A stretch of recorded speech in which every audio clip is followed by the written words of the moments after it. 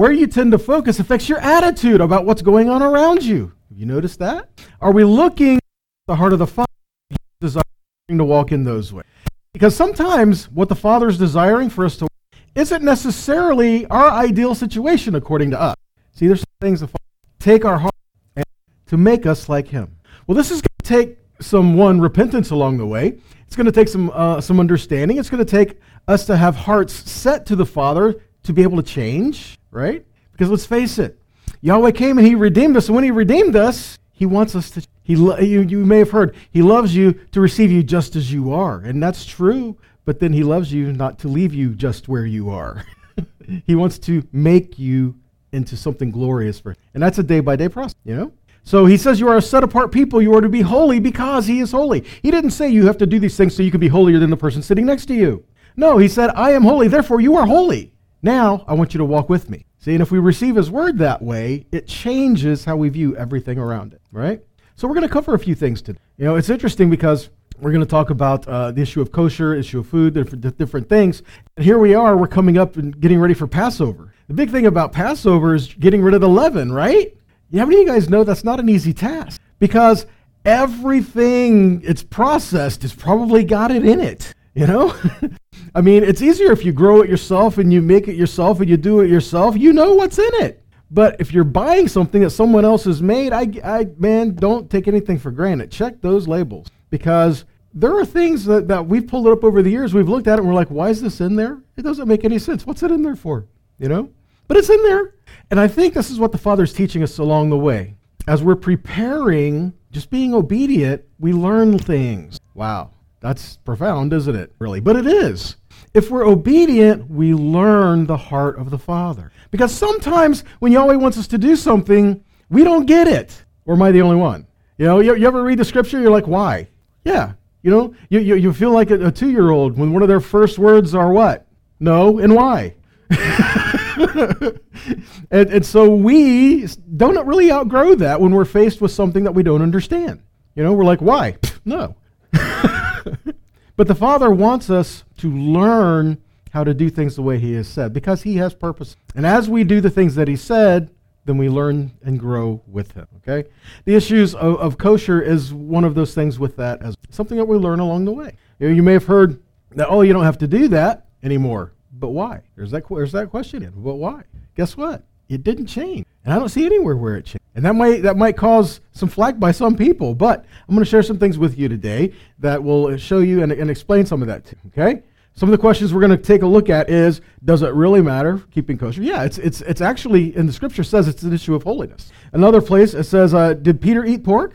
Did God tell Peter to eat unclean animals? How about this? Did Yeshua declare all animals clean and fit for consumption? How about this? Did Paul say eat whatever animals you want as long as you pray over it?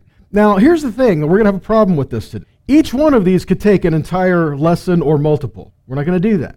I'm going to blow through these pretty quick, okay? So I hope you're taking notes. I hope you're going to write the stuff down. And if you don't have that, if you got your phone, take a picture. Not of me, of the screen. You know, that way you've got your notes, okay? And that way you can go back over it. Or, Lord willing, if the live stream turns out, you know, hi, if you're joining us live streaming, but if that turns out, then you'll have that to be able to go back and reference as well. Beautiful thing about that is then you can share it. That way you can fight with people about it. That's not the heart of this, guys, but unfortunately that's where it goes quite often, and that's what I want to avoid. Okay, that's what I want to avoid, honestly, because we need to be able to have some dialogue to be able to talk about things to help try to work things through. All right? So we ready to jump into it? Does it help set it up enough? We're already like, I'm done. We got some stuff to cover today. Just buckle your belts, pull on your hats. Let's get ready to roll. First things first, we must agree on one fundamental element. Yahweh does not change. That's the first thing that we must agree on. Hebrews 13:8 says, Yeshua the Messiah, He is the same what? Yesterday, today, and forever. Malachi 3:6 tells us this, for I am Yahweh. What's it say next? I change not. Therefore, you sons of Jacob are not consumed. So look at the context of this verse in regards to the verse after it. Where the context is a key role in how you interpret things, right? So verse 7 says, even from the days of your fathers that you are gone away from my ordinances and you have not kept them. Return to me and I will return to you, says Yahweh Zavaot. But you said, where and shall we return? Again, he says, I don't change. Therefore, you're not consumed. You need to then he tells Israel, you need to repent. And they're like, for what? Do we ever do that?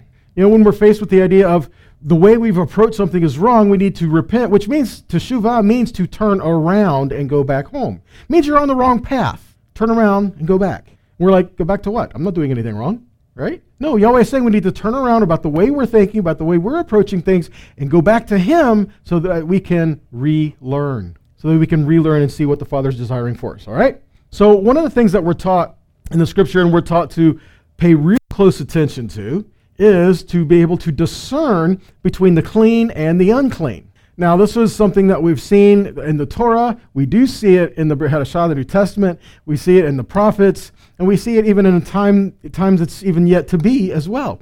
Discerning between the clean and the holy and the common are things that should be taught in our assemblies. Unfortunately, it's not taught in a lot of, but these are some things that we need to know. Because if Yahweh says you are a holy people, how do you know what that means if you don't know what holy is? He says to avoid idolatry. How do you know if you don't know what that is, right? Which, by the way, common can mean just that, just common, just everyday use.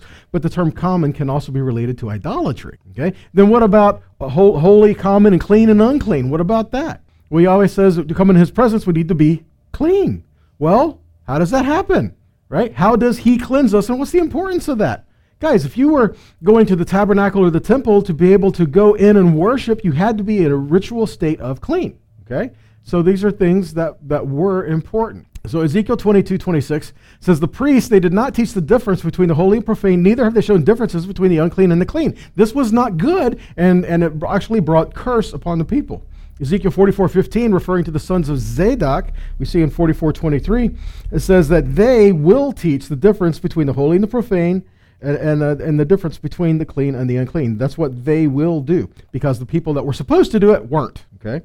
Leviticus 10:10 and 11 says you are to distinguish between the holy and the common, between the unclean and the clean, and that you are to teach the people of Israel the statutes that Yahweh has spoken to them by Moses. So Aaron was to teach the people of Israel the differences between clean and clean, holy and common, and the Torah. So this was passed on for the priesthood to be able to do the same thing. Okay. So let's jump into some of this, okay? First off, did animals suddenly become clean or unclean in Leviticus 11? Was there a difference between the clean and the unclean before the Torah was written down? Well, yeah. Let's look at Noah. How did he know what was clean or unclean? He had to have known. Someone had to have told him, right? Now, whether Yahweh himself told him or whether it was passed down from generations, either way, we're not told specifically, but we are told he did know the difference. So he had it from somewhere, right? In Genesis 7:2-3, we have the answer to the trick question. The trick question is, how many animals did Noah take on the ark? Oh, 2 of each, right? Wrong. What was it? Genesis 7:2, of every, what? Clean animal, you are to take 7 couples. And of the animals that are not clean, 1 couple. See? Why? What's the distinction? Why? Well, first off, what was the first thing that Noah did when he came off the ark? He made sacrifice. He made offerings. You guys are good. Most people automatically go to, oh, it's easy. He got drunk. Wrong. Because first he had to plant a vineyard, wait for them to grow. Then, this is a long process, okay? First thing he did when he got off the ark was he made offerings and sacrifices to Yahweh. He worshiped. Well, guess what? If he made the offerings, then he had to have the animals to do that. Can you imagine? So let's offer a sheep. Well, I guess that was the only one. Right? So he had to have known, all right? So what about after the flood? Genesis 9:1-4. So, and God blessed Noah and his sons, and he told them, be fruitful, multiply, and fill the earth. The fear of you and the dread of you shall be upon every beast of the earth, and upon every bird of the heavens, and upon everything that creeps on the ground, all the fish of the sea. Into your hand they are delivered. Every moving thing that lives shall be food for you, and I give you the green plants, I give you everything. You shall not eat the flesh with its life, because that is the blood. Come back to that in a second. Genesis 1:29. So God said, behold, I have given you every plant yielding seed that is on the face of the earth, and every tree with seed in its fruit. You shall have them for food. So here's the thing. So every plant and tree and every animal and everything was given for food? I mean, that's what it said, right? Here's something where translation makes a big issue, okay? Especially, here's an example. The Hebrew word kol can be translated as each or every. There is a difference between each and every. Right? So even in how things are worded, there are things that can be said. I mean, here's an example, okay? So everything that's green is I've given you for consumption, right? Yeah. When was the last time you had a nice poison ivy salad? There was still things to discern there, okay? Of every tree you may eat, except that one. there was still an issue of discernment. I've given you everything you seek and eat. That one. But he said everything. See what I mean? You can like really pick stuff apart. And here's the problem with it. If we approach something with the wrong heart, we can make it say whatever we want to make it. But keep it in context. Keep it in the way it was given, okay? So what was the purpose of kosher? Some have argued, well, the word kosher is not in the scriptures. I'm not addressing that. But here's the thing. The word kosher just simply means acceptable. So I think if we look at the scripture, we can say what is acceptable. Can we all agree that there are things the scripture says that is acceptable and not? So it's a word that we're using now for something that is acceptable for, okay? And that's all it means. So again, when we say something is kosher, we're saying it is acceptable. Leviticus 11:44 through 45 says this, "For I am Yahweh your God." You ever notice things like that, by the way? That there are many places in the scripture where he says, "I am Yahweh your God."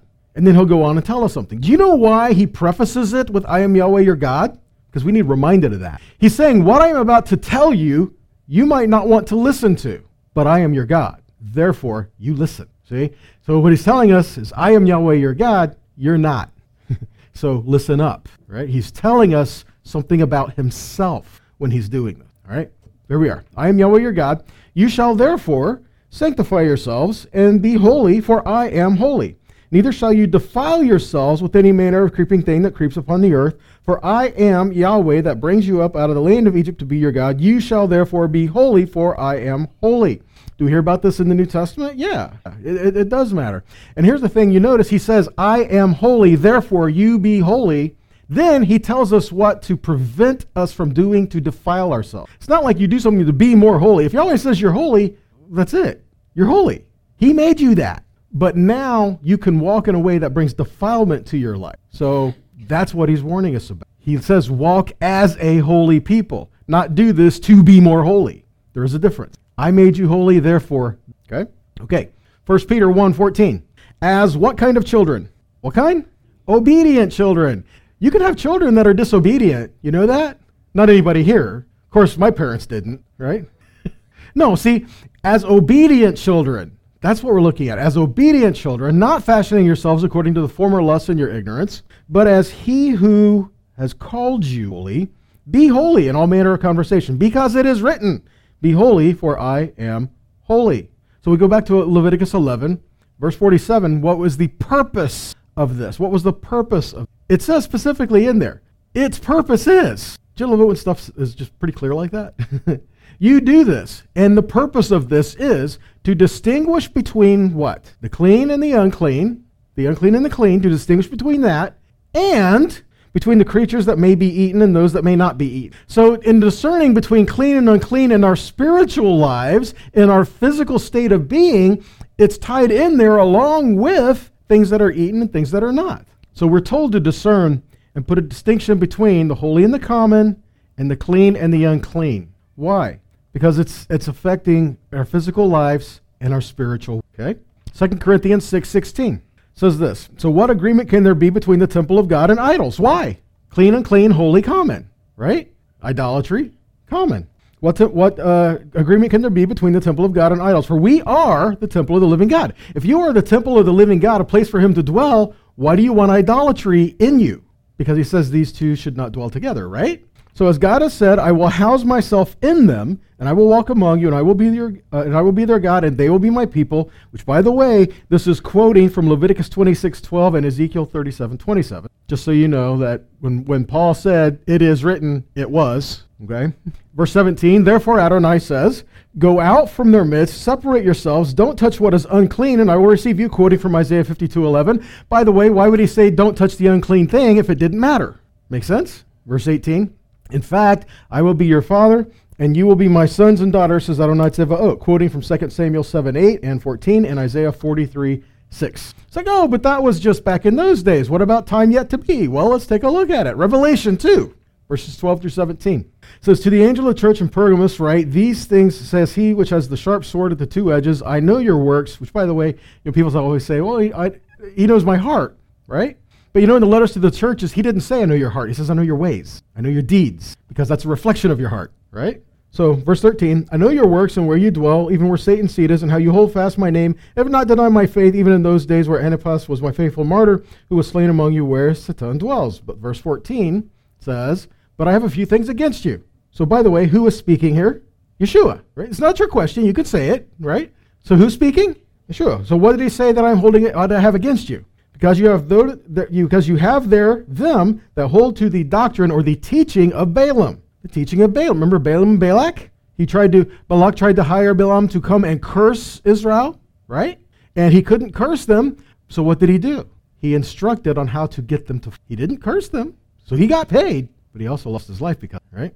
So what did he do? What was the teaching of Balaam? The teaching of Balaam. He taught Balak to cast a stumbling block before the children of Israel. What was the stumbling block? To eat things sacrificed to idols and to commit fornication. Idolatry and fornication. This was the teaching of Balaam that crept in to Israel. Okay, let's keep going. Verse 15. So you also them who hold to the doctrine of the Nicolaitans, the thing which I hate, repent, or else I will come to you quickly and will fight against them with the sword of my mouth. He that has an ear, let him hear what the Spirit says to the churches. To him that overcomes will I give to eat of the hidden manna, and I will give him a white stone, and in the stone a new name written, which no man knows, saving he who receives.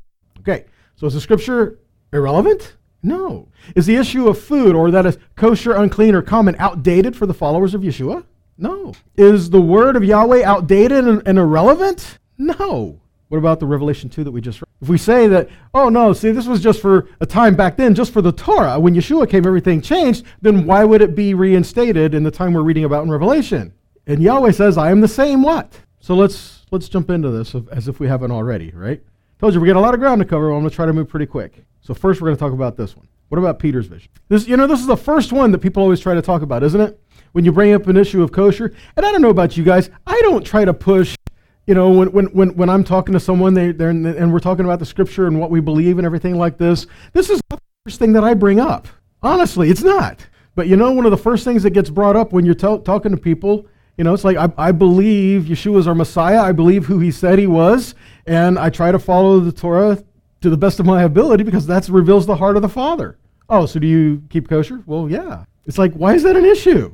It's funny because if you tell someone, I'm fasting for health reasons, they don't have a problem with it. They don't.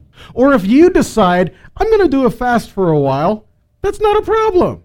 Or if you say, I'm going to abstain from something for a while, that's okay. But the minute you say, well, the scripture says to, oh boy, now it's an issue, right? This is what I'm talking about. It's that rebellious nature within us that wants to creep up. If I choose to do it, it's one thing. But if no one's going to tell me to do it, right? But again, it's how we approach the word. Yahweh's saying he's revealing his heart to us in his word. And if we understand it or not, does not change the fact that it's revealing him. It doesn't change us that he said there are things that he wants us to do and not to, okay? So, what about this? What about Peter's vision? Let's jump into this, and I need to move quickly because I could pull one verse out and give it in context. So we got to move through this pretty quick, all right? So Acts 10, 1 through 35. So there was a man in Caesarea named Cornelius, a Roman army officer in what was called the Italian regiment, and he was a devout man, a God-fearer. So was he a Jew? No. It makes a point to say he was Roman, okay? So he was a devout man, a God-fearer, and his whole household he gave generously to help the Jewish poor and prayed regularly to God. One afternoon about 3 o'clock, which was the hour of the prayers in the temple, by the way, as he would have been praying at the same time they would have been praying in the temple. He saw clearly in a vision an angel of God coming in and saying to him, Cornelius, and Cornelius stared at the angel terrified, I bet he was. And he said, what is it, sir? And he said, your prayers, replied the angel, and your acts of charity have gone up into the presence, God's presence, and so he has you on his mind. Again, his acts of charity, his acts of giving, and his prayers were put together like an offering as he was praying in this time of an offering being made in the temple. Beautiful imagery going on there that I don't have time to get into today. Verse 5. Now send some men to Yaffo and bring back a man named Shimon, also called Kepha, which is Peter, right? He's staying with Shimon, the leather tanner, who has a house by the sea. And as the angel that had spoken to him went away, Cornelius called 2 of his household slaves and 1 of his military aides, who was a godly man. He explained everything to them, and he sent them to Yaffo. I know it's smaller writing. Stick with me. Okay, verse 9. So the next day about noon, while they were still up on their way and approaching the city, Kepha went up on the roof of the house to pray, and he began to feel hungry and wanted something to eat. But while they were preparing the meal, he fell into a trance, in which he saw heaven open and something that looked like a large sheet being lowered to the ground by its 4 corners. So stop for just a second.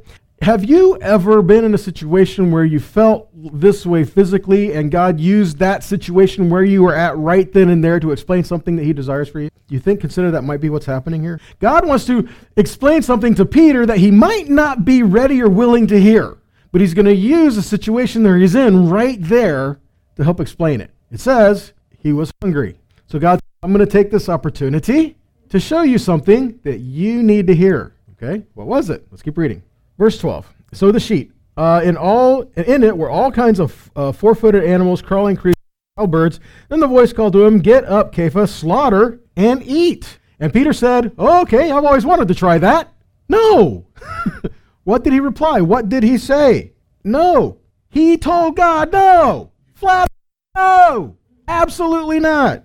I have, what's the word? Never eaten food that was unclean or trife, which would be common or unclean. Okay? So then the voice spoke to him a second time, saying, "Stop treating as unclean that which God has made clean." And this happened 3 times. And then the sheet was immediately taken up back to the heavens. So consider this for a minute. 3 times he said, no, I'm not going to eat that because I have, what was the word? Never eaten anything unclean or trife, something that was common or unclean. Now here's the question that just has to be asked. How many meals did he have with Yeshua? How long was he with him? I mean, he had to have a few meals with him. Did they eat anything that would not be considered kosher? Well, Peter just said, I've never. What does never mean? Right. It says, I have never. So when this was revealing, the next verse makes perfect sense. And we're stuck. It's not going to go there for us. So, verse 17. So Kepha was still puzzling over the meaning. He was puzzled over this thing. Why would he be puzzled? I mean, if God said, here's these animals, these things are all unclean, rise, kill, and eat, go for it, Peter. And Peter says, no. He says, don't call unclean what I've called clean, what I have cleansed. But he's puzzled about it. Why would he be puzzled? Like, what does this mean? What does it mean? I don't get it. I don't understand. Why would I be told to do this, right? So what's happening? So Kepha was still puzzling over the meaning of the vision he had seen when the men Cornelius had sent, having inquired for Shimon's house, they stood at the gate, and he called out to ask. The Shimon known as Kepha was staying there. And while Kepha's mind was still on the vision, what was his mind still on? We just said it. What was his mind still on? So he was still trying to figure out what he had just seen, right? So what happened? So Kepha's mind was still on the vision, and the Spirit said, what? 3 men are looking for you. So now, get up, go downstairs, and have no misgivings about going with them because I myself have sent them. Why would he have misgivings about going with them? If God says, I got men down there I want you to go with, it would be okay. But why would he say, I've sent you men, don't have any misgivings about going with them? Because they weren't Jewish. They were Gentiles. And they wanted him to come to a house of a Gentile. That would be considered unclean. You following it? Verse 21. So Kepha went down and he said to the men, you were looking for me. Here I am. What brings you here? And they answered, Cornelius. He's a Roman army officer, an upright man and a God-fearer, a man highly regarded by the whole Jewish nation. And he was told by a holy angel to have you come to his house and listen to what you have to say. Now, look what happens next. Peter did what? He went with them.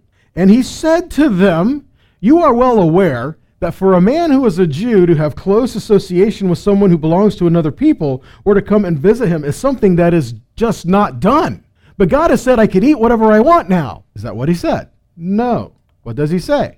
But God has shown me not to call any person, what's that word again? Person, I'm sorry, one more time. Person, common, or unclean. So what was the meaning of Peter's vision? According to Peter himself. People, do not call people unclean who God has made clean. Okay? So moving on. Peter says what the interpretation. God has shown me not to call any person common or unclean. Then Kepha addressed them and he said, now I understand God does not play favorites, but that whoever fears him and does what is right and acceptable to him no matter what people he belongs to. Okay, what about Galatians 2? You may have heard this one. What about Galatians 2, 11 and 12? It says, furthermore, when Kepha, Peter, came to Antioch, I opposed him publicly because he was clearly in the wrong. For prior to my arrival of certain people from the community headed by Jacob, he had been eating with the Gentile believers. Oh, so Paul opposed him because before they got there, he was eating with the Gentiles. That was wrong? Is that what the issue was? It's not about what he was eating. It's about there were people that were saying, if you eat with a Gentile, you're unclean because Gentiles are unclean. That's what was being addressed. Peter was at times scared of what the blowback that he might have from something like this. So, he would go and he would eat with them, but then when other people were around, he would avoid, That's what Paul was happy with. Let's keep reading. But when they came, he withdrew and he separated himself because he was afraid of the faction who favored the circumcising Gentile believers. So was the issue what he ate or who he ate with? Who he ate with. Gentiles would have been considered unclean even if they prepared meat that was a kosher animal. Here's something, biblical principle. If something is clean and something unclean touches it, what happens? Does the unclean thing become clean or does the clean thing become unclean? That which was clean, if something unclean touched it, it became unclean. So what happens here? Even if it was a kosher animal, but someone who was unclean prepared it, what would it be considered? Unclean. That's what was going on here. Okay? It wasn't about what kind of animal it was. It was more so the emphasis about the people. What did the rest of the disciples think of Peter's vision? The Jerusalem Council, right? Acts 11. The emissaries and the brothers throughout Yehuda heard that the Goyim had received the word of God, and that was exciting, right? But when Kepha went up to Jerusalem, the members of the circumcision faction criticized him, saying, "You went into the homes of uncircumcised men and even ate with them." Did they have an issue with what he ate or the fact that he ate with them? See, the issue was not what was served. The issue was he ate with them. And in reply, Kepha began explaining in detail what had actually happened. So what actually happened? Remember the vision and what it meant, right? Peter explains what he saw and what it meant. Peter explains it. Out of Peter's own mouth, he explains it. And what did he say? What was the conclusion? He went and he talked to the Talmudim so that all the Talmudim can eat unclean meats. Was that the conclusion? Look, 18. On hearing these things, they stopped objecting and began to praise God, saying, "This means that God has" what? "Enabled the Gentiles, the Goyim, the people of the nation, as well to do teshuvah and have life." No matter what they are, people from all nations can repent and serve Yahweh. That's the issue. It had nothing to do with about what was served at the table, even if it was lamb, but where'd they get it? You know what I mean? All right.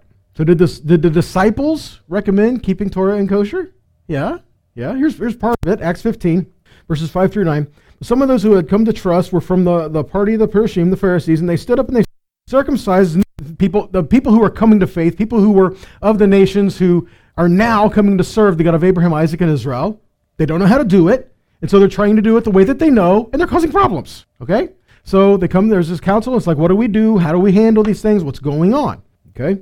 So back here, Acts 15, verse 6, so the emissaries and the elders, they met to look into the matter, and after a lengthy debate, Kepha got up and he said to them, "Brothers, you yourselves know that a good while back, God chose me from among you to be the one whose mouth the Goyim should hear the message of the good news and come to trust. And God, who knows the heart, bore them witness by giving the Ruach HaKodesh to them, just as he did to us. So that is, he made no distinction between us and them, but cleansed their heart by trust."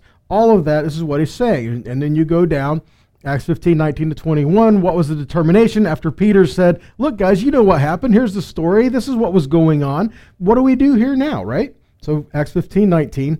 "Therefore," this is James speaking, "my opinion is we should not put obstacles in the way of the Goyim that are turning to God, but instead we should write them a letter telling them to 4 things that we're looking here." Okay, 4 things. There is a 5th. We'll get to that in a second. 4 things. 1, abstain from things polluted by idols. That's idolatry, right? That would be considered common idolatry.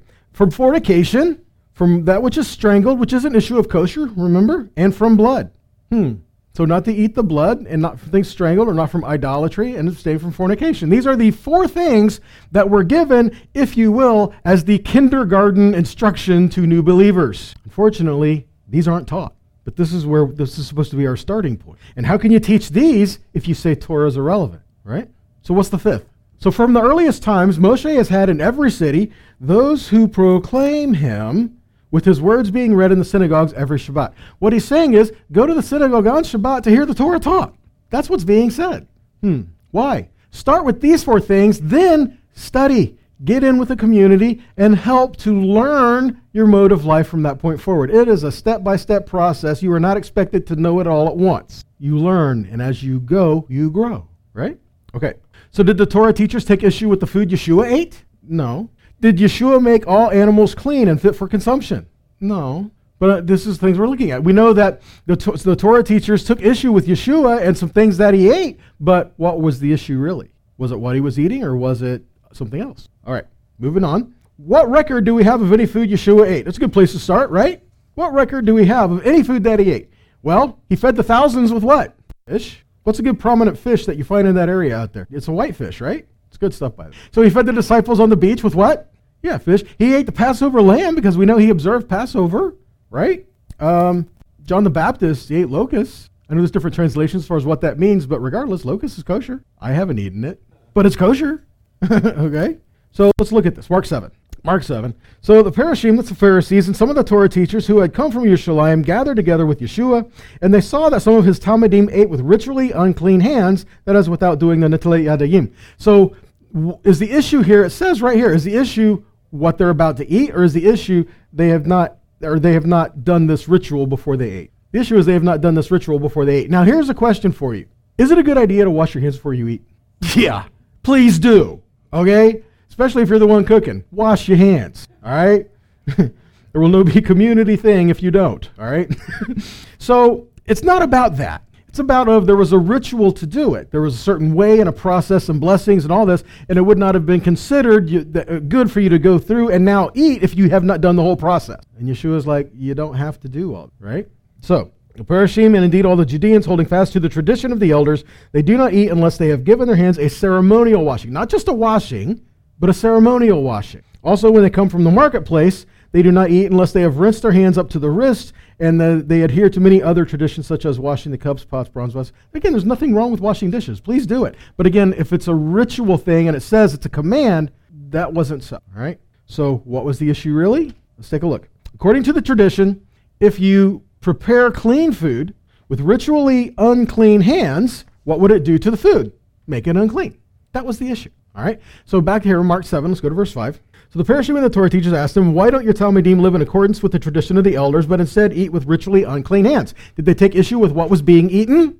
No, they were taking issue with they didn't do the ceremony. Verse 6, Yeshua says, Yeshayahu, that's Isaiah, was right when he prophesied about you hypocrites, as it is written, these people honor me with their lips, but their hearts are far away from me.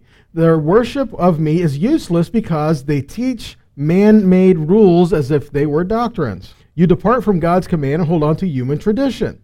Thus, with your tradition, which you had handed down to you, you nullify the word of God, and you do other things like this. So what was the issue? To say, we're going to receive this tradition, but, okay, there's a line here, okay? Many traditions there's nothing wrong with. But the problem is when you do a tradition and you're like, God said you have to do it this way, that's not the case, okay? If you're doing a tradition for the sake of tradition, well, if that's what you want to do, fine. But the minute you say God commanded to and he didn't, now we have a problem, okay? So, just following that. So what happens next? Mark 7:14. So Yeshua called the people to him again. He said, listen to me, all of you, and understand this. There's nothing outside a person by which going into him can make him unclean. Rather, it is the things that come out of a person which make a person unclean. We'll come back to that word here in a second. Anyone who has ears to hear, let him hear. So what's this word being used for unclean? The word in the Greek would be from the word koinos, which would mean common. Literally, something shared by all or several, but also can be translated as regarding idolatry. So something that is common or even relating to idolatry. Remember, we're told we're supposed to make a distinction between clean, unclean, and holy and common, right? So he says that the things that come out of a person is what makes him common. See that? What are people we're supposed to be? We're supposed to be a people that are holy, not common. So he says it's what comes from you that makes you common, right? Keep moving. Just so you have the differences here. Unclean in the Hebrew is tameh. The Greek equivalent of the word tameh would be akathartos. And because if we go to the Brit Hadashah, we're going to need to know how these two words relate to one another, right?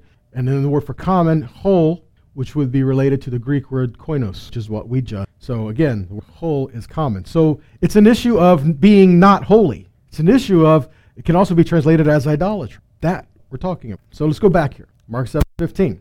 So there's nothing outside a person which going into him can make him common.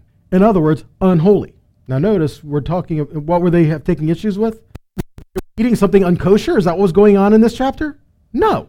It was they didn't do the ceremonial washing. It's not an issue of, are they eating something that wouldn't be considered kosher? It was the issue of, there's dirt on their hands and they didn't do ceremonial wash. So rather it is the things that come out of a person which make a person common or unholy. Anyone who has an ear, let him hear it. Now let's continue. Verse 17. So when he had left the people and he entered the house, his talmidim asked him about the parable. And again, why would they ask him about it? Just to clarify what he was saying, right? So he replied to them, so you two are without understanding. Don't you see, nothing going into a person from outside can make him unclean, for it doesn't go into his heart. Now look at this, pay attention. But into his stomach and passes out into the latrine. Think about that, not deeply. But consider what's really being said here. Because you may have seen where it says, thus he declared foods ritually clean. Not in the original text. Accurate to say, this is a process that purges, didn't change what the definition of food was. He said, you eat it, and it doesn't stay with you. You catch that? So that's not the issue. He didn't change what food was. Verse 20. So it's what comes out of a person, he went on, that makes him unclean. For from within, out of a person's heart, come forth wicked thoughts, sexual immorality, theft, murder, adultery. What does these have to do with what you're eating? Nothing. So again, that wasn't the issue. Greed, malice, deceit, indecency, envy, slander, arrogance, foolishness. All these wicked things come from within and can make a person unclean or koinos, common, defiled, unholy. These are the things that he was talking about. Matthew 12:34 says, for the mouth speaks whatever flows from the heart, right? Proverbs 16:23 says that a wise man's heart teaches his mouth, and to his lips it adds learning. Romans 10:8 and Deuteronomy 10:14 says the word is near you, it's in your mouth and in your heart. Proverbs 4:23 says, above everything else, guard your heart, for it is the source of life's consequence. How about Galatians 5:19-26? That which comes from you. We're talking about the fruit of the Spirit, right? The fruit of the flesh and the fruit of the Spirit. We need to be operating in things that cultivate the fruit of the Spirit. Galatians 5:19. It's perfectly evident that the old nature does. Its expression itself in sexual immorality, impurity, indecency, involvement with the occult, with drugs, feuding, fighting, becoming jealous, getting angry. It's selfish ambition, factionalism, intrigue, envy, drunkenness, orgies, and things like these. I warn you now that, as we have warned you before, those who do such things will have no share in the kingdom of God. But the fruit of the Spirit is love, joy, peace, patience, kindness, goodness, faithfulness. Verse 23. Humility, self-control. Nothing in the Torah stands against. Moreover, those who belong to the Messiah Yeshua have put their old nature to death on the stake along with its passions and desires. Since it is through the Spirit that you have life, let it also be through the Spirit that we order our lives day by day. Let us not become conceited, provoking, and envying. So as we're talking about these things, we're here in Galatians, so let's talk about Paul first. Did Paul say that you can eat unclean animals, or that unclean animals are now clean? It's okay, you can eat whatever you want, just pray over it. Is that what Paul said? Yeah, he said it. It's right there, out of context. So what's really being said? 1 Corinthians 8, verse 1. Now, about food sacrificed to idols. Okay, stop. What's he talking about? Food sacrificed to idols. Now, again, we'll cover this in a minute, but he's talking about specifically food sacrificed to idols, not something that was not considered food sacrificed to idols. In other words, he's not talking about a pig being sacrificed to idols. He's talking about, as an example, a lamb being sacrificed. Something that was good, something that was fit, something you could have as kosher, but it was offered to an idol.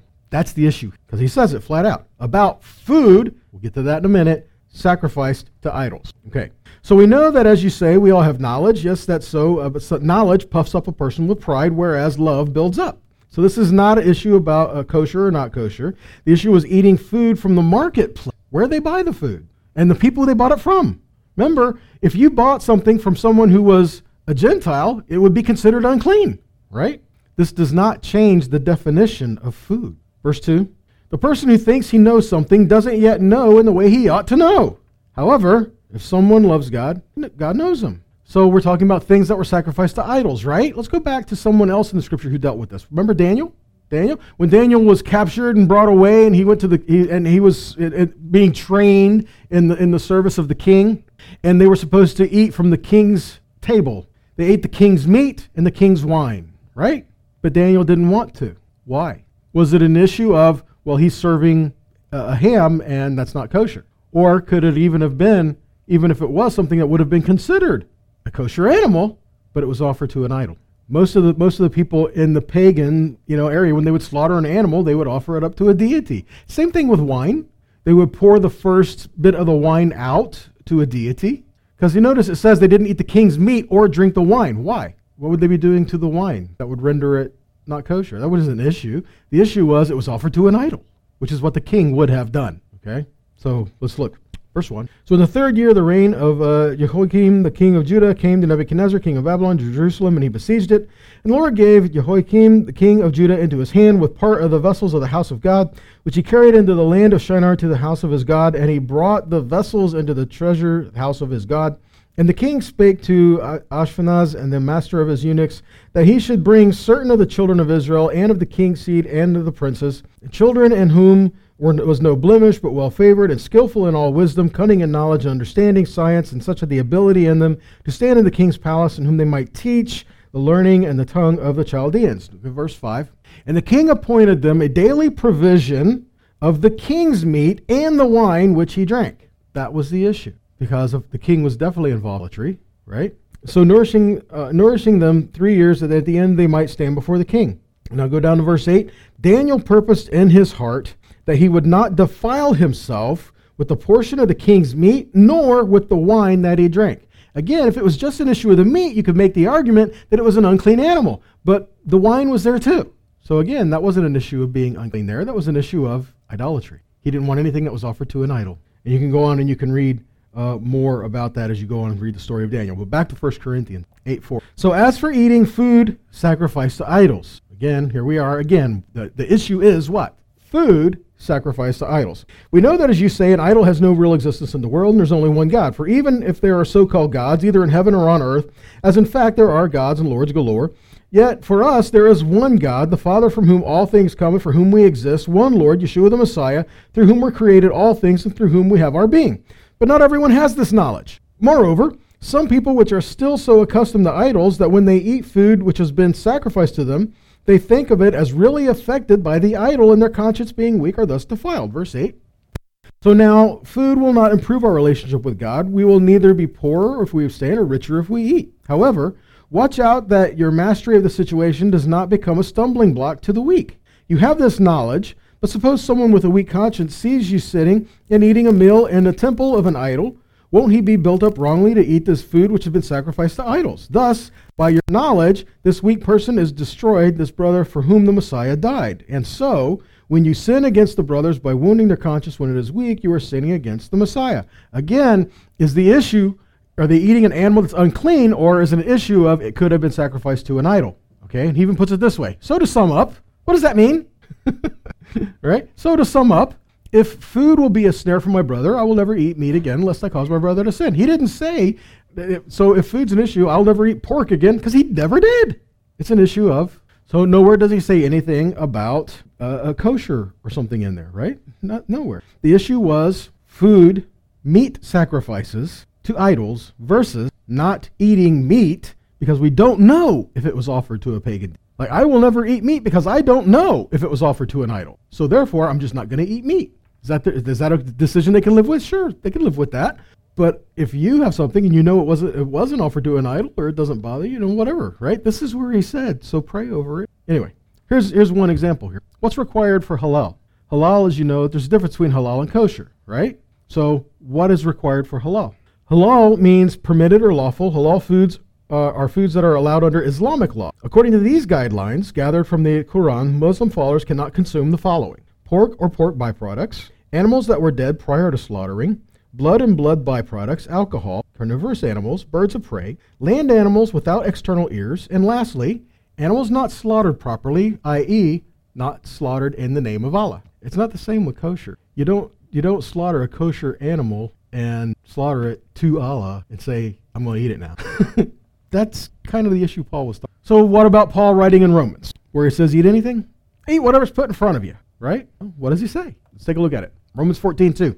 So one person has trust that will allow him to eat anything, while the other, whose trust is weak, eats only vegetables. The one who eats anything must not look down on the one who abstains, and the abstainer must not pass judgment on the one who eats anything, because God has accepted him. Again, so is he talking about eating an animal that would not be considered kosher? Or are we again talking about that whole idolatry issue? Or just the fact that you're eating meat at all? So who are you to pass judgment on someone else's servant? It is before his own master that he will stand or fall. So the fact is, he will stand because the Lord is able to make him to stand. So the issue here we're looking at is the same. Food offered to idols. Okay. The issue was not eating meat for fear that it was offered to an idol. That's what was going on here. The issue is not what is food, or the definition of food is changed. Okay? So what was the definition of food? This is interesting because in the Greek, where they translate as food, the word is broma, which the definition of broma means food that, especially ceremonial articles, allowed or forbidden by Jewish law. The definition in the New Testament of food is that which the Jewish tradition says is food. I'll give you a minute to catch on. That which Yahweh declared as food is still food in the New Testament. He didn't change that. Romans 14:13. So therefore, let's stop passing judgment on each other. Instead, make this one judgment, not to put a stumbling block or a snare on a brother's way. I know, that is, I have been persuaded by the Lord Yeshua the Messiah that nothing is unclean. This word unclean is koinos, common, idolatrous. That's the word that's used here. Nothing is common in itself. But if a person considers something unclean, common, or idolatrous, then for him it is, because that's what he is, purpose within himself it is. So for him, if that's what he believes, if he would eat it, it would be a trespass. So if your brother is being upset by the food you eat, your life is no longer one of love. Do not by your eating habits destroy someone for whom the Messiah died. Go down 14 verse 19. So let us pursue the things that make for shalom, a mutual upbringing. Don't tear down God's work for the sake of food. True enough, all things are clean. The word there is katharos, pure. It's talking about food. What was the definition of food? Something that was considered food and fit for consumption according to Torah. But it is wrong for anybody by his eating to cause someone else to fall away. So what is good is not to eat meat or drink wine. Notice, or why is the wine in there if it wasn't an issue about kosher or not? Because it's the issue of idolatry. Or to do anything that causes your brother to stumble. Again, not an issue of unclean meat, but rather something offered to idols. The belief you hold about such things, keep between yourself and God. Happy as a person is free of self-condemnation when he approves of something. So this is the same issue that's addressed in 1 Timothy. When he says, for every creature of God is good, nothing is to be refused if it is received with thanksgiving, for it is sanctified by the word of God and prayer. He's not talking about if it's not a not kosher animal. He's talking about, do you know if it has been offered to an idol? 1 Timothy 4. So now the Spirit speaks expressly that in the latter time some shall depart from the faith, giving heed to seducing spirits and doctrines of devils. Oh, what does that mean? Against the word that was already given, right? That's what we're talking about? Would you call a doctrine of devils something that God told you he wanted for you? No, it's a teaching from God. It's not a teaching from devils, right? Speaking lies and hypocrisy, having their conscience seared with a hot iron. So again, keep in mind and remember, everything that follows here, everything we're about to read is concerning doctrines of devils. Would we call anything that Yahweh gave his people a doctrine of devils? You better not. If Yahweh gave it to us, it's his. It's his heart, his way. Doctrines of devils means something that contradicts what Yahweh gave us. Something to try to draw us away from it. So we must not forget, the word of Yahweh was flowing from the mouth of Yahweh to Moshe. Therefore, out of the mouth, the heart speaks. It is true. So when Yahweh spoke, he was revealing to us his heart. Okay. So what did Paul have to deal with? Guys, Paul dealt with the rise of one thing. What was Gnosticism? Gnostics, before we get the word knowing, okay? Gnostic is to know. So knowing. So it's about knowledge, right? So what was the deal with Gnosticism? In its most simplest form, if we oversimplified it, what is it? Gnosticism is a belief that the physical world and anything in it or any desire from it is evil. Anything in this physical world is evil. Only spiritual things are good. And if you deny all physical things, you would be free and be a spiritual person. That's kind of an oversimplification, but that'll suffice. So what did Yahweh say about the physical world? Genesis 1:31, God saw everything he had made, and behold, it was what? Very good. And the evening and the morning was the sixth day. Okay, so again, Gnosticism was perverting what Yahweh had given. That's what we're talking about. It's a perversion of what Yahweh said for us. That which was not only lawful, but was good. What are the things that Yahweh said was good? Food, marriage, sex, people. These are now considered bad. And they were called what was supposed to be good, evil. And they would tell others to abstain from these things in order to be accepted by God. Abstain from these physical things so that God will accept you. Is that what God said? No. So back to 1 Timothy 4, verse 3. It says, forbidding to marry. What did God say about that? Therefore, the two shall. Okay. Forbidding to marry and commanding to abstain from food that God had created to be received with thanksgiving of them which he believe and know the truth. Food. We're not talking about something that's not kosher. We're talking about that which was considered food. Marriage and food are a couple things that were created to be received because they are sanctified. They're set apart. Colossians 2:16.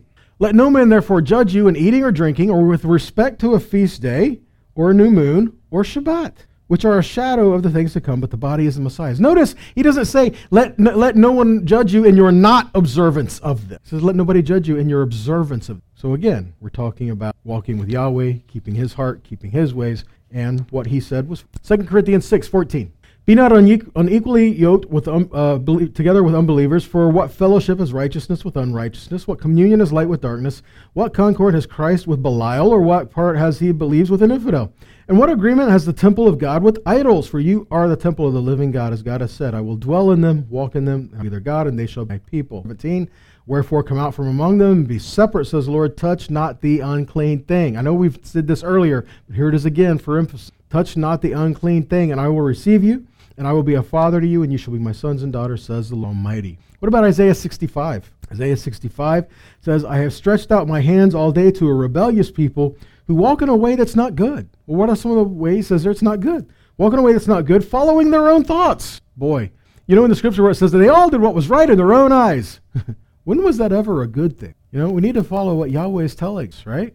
So let's go on. So they're doing what they want to do in their own thing, their own way, right? So what happens? These people provoke me continually to my face, sacrificing in gardens, burning incense on bricks, sitting among graves, spending the night in cave tombs, eating swine's flesh and the broth of detestable things in their pots. They say, keep to yourself, don't come to me, for I am holier than you. These are smoke in my nostrils and a fire that burns. God defines holy, not us. 1 Corinthians 10:14. Run from idolatry. He speaks of the cup of blessing over which we make the bracha. Isn't it a sharing in the bloody sacrificial death of the Messiah? The bread we break, isn't it a sharing in the body of the Messiah? Because there is one loaf of bread, we who are many constitute one body. Since we all partake of the one loaf of bread, don't those who eat the sacrifices participate in the altar? You see that? It says, like even the Kohanim, the priests, if they partake of the sacrifices, they're eating from that altar, which they do. Yahweh gave them that as a provision. What about the shalom offerings? The shalomim, the offerings that you bring, and you get portions of that you eat. You're eating from the table of God because it came off his altar, right? Look, let's keep going. Verse 19. So what am I saying?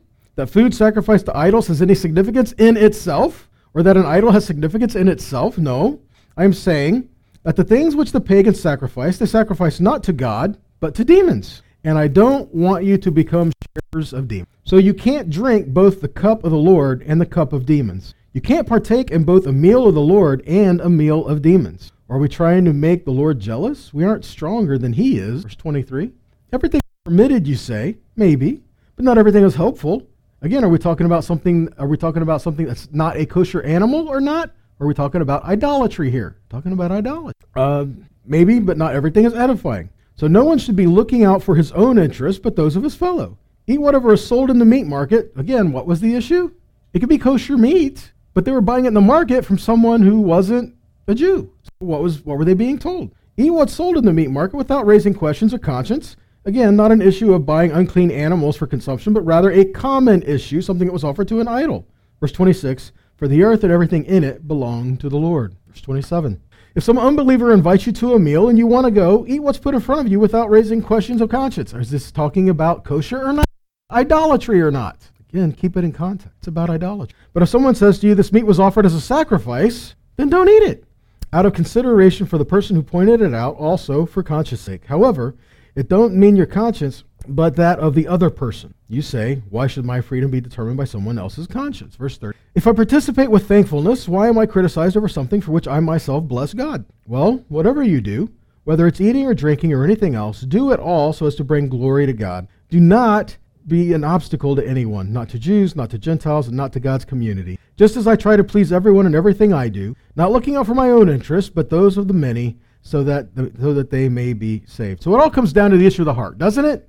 Absolutely. It all comes down to the. But we can say, oh, so it comes down to the issue of heart. So if I say God knows my heart, I can do whatever I want then because God knows my heart. He knows we're pals. I don't think so. Because that right there shows that your heart is not walk with him. It's to do your own thing and try to say he's okay. Shall I call it what it is? That's idolatry. You're making Yahweh himself. And you're saying, I serve God my way and he's okay with it. No, you're not serving him. For following him, we need to listen. Now, do we make mistakes? Sure. That's where repentance, his grace and his mercy endures. Learn, we change, we keep moving. But it doesn't mean we can go on and continue and just rebelliously what we want and think we're okay. Once you come to the knowledge of the truth, Ecclesiastes 12, 13, and 14. So a final word. When all has been heard, fear God, keep his mitzvot. This applies to all mankind. For God will bring every deed into judgment, including everything that is hidden, whether it is good. Ecclesiastes, Shlomo, Solomon, he says, after everything else is said and done, the most important thing to remember is this. What is it? Fear God, keep his commandments. That's the sole duty of man. That's it. That's the bottom line. What's your purpose in life? To have a relationship with Yahweh and keep his... That's it. Look, Revelation 2:7. He who has an ear, let him hear what the Ruach is saying to Messiah's communities. To the one who overcomes, I will grant the right to eat from what? The tree of life, which is where? In the paradise of God. To he who overcomes, he will give right to the tree of life, which was in the beginning, which man was supposed to eat, but chose the tree of the knowledge of good and evil instead. Revelation 22:14. How fortunate are those who wash their robes, so that they may have right to the tree of life, and may enter through the gates of the city. Outside are the dogs and the sorcerers and the sexually immoral and the murderers and the idolaters and everyone who loves and practices. If we're walking with Yahweh, observing his heart, his ways, we won't fall into the trap of these things. Though at times if we may stumble and fall, there's a difference because we do seek him, we repent, and we come back. And that's where we help to need each other, you know. It's good to be around other people to help you, to help encourage you, to help lift you up, and to help edify you, and to help, you know, that's to build you up and to help bring correction, right? We need to learn to work together for his kingdom, for the betterment. Amen? So let's pursue him. Let's pursue his heart, and let's learn.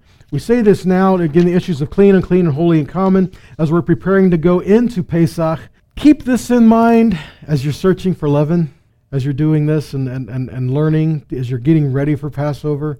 How do we do it? Do we do it with a joyful heart?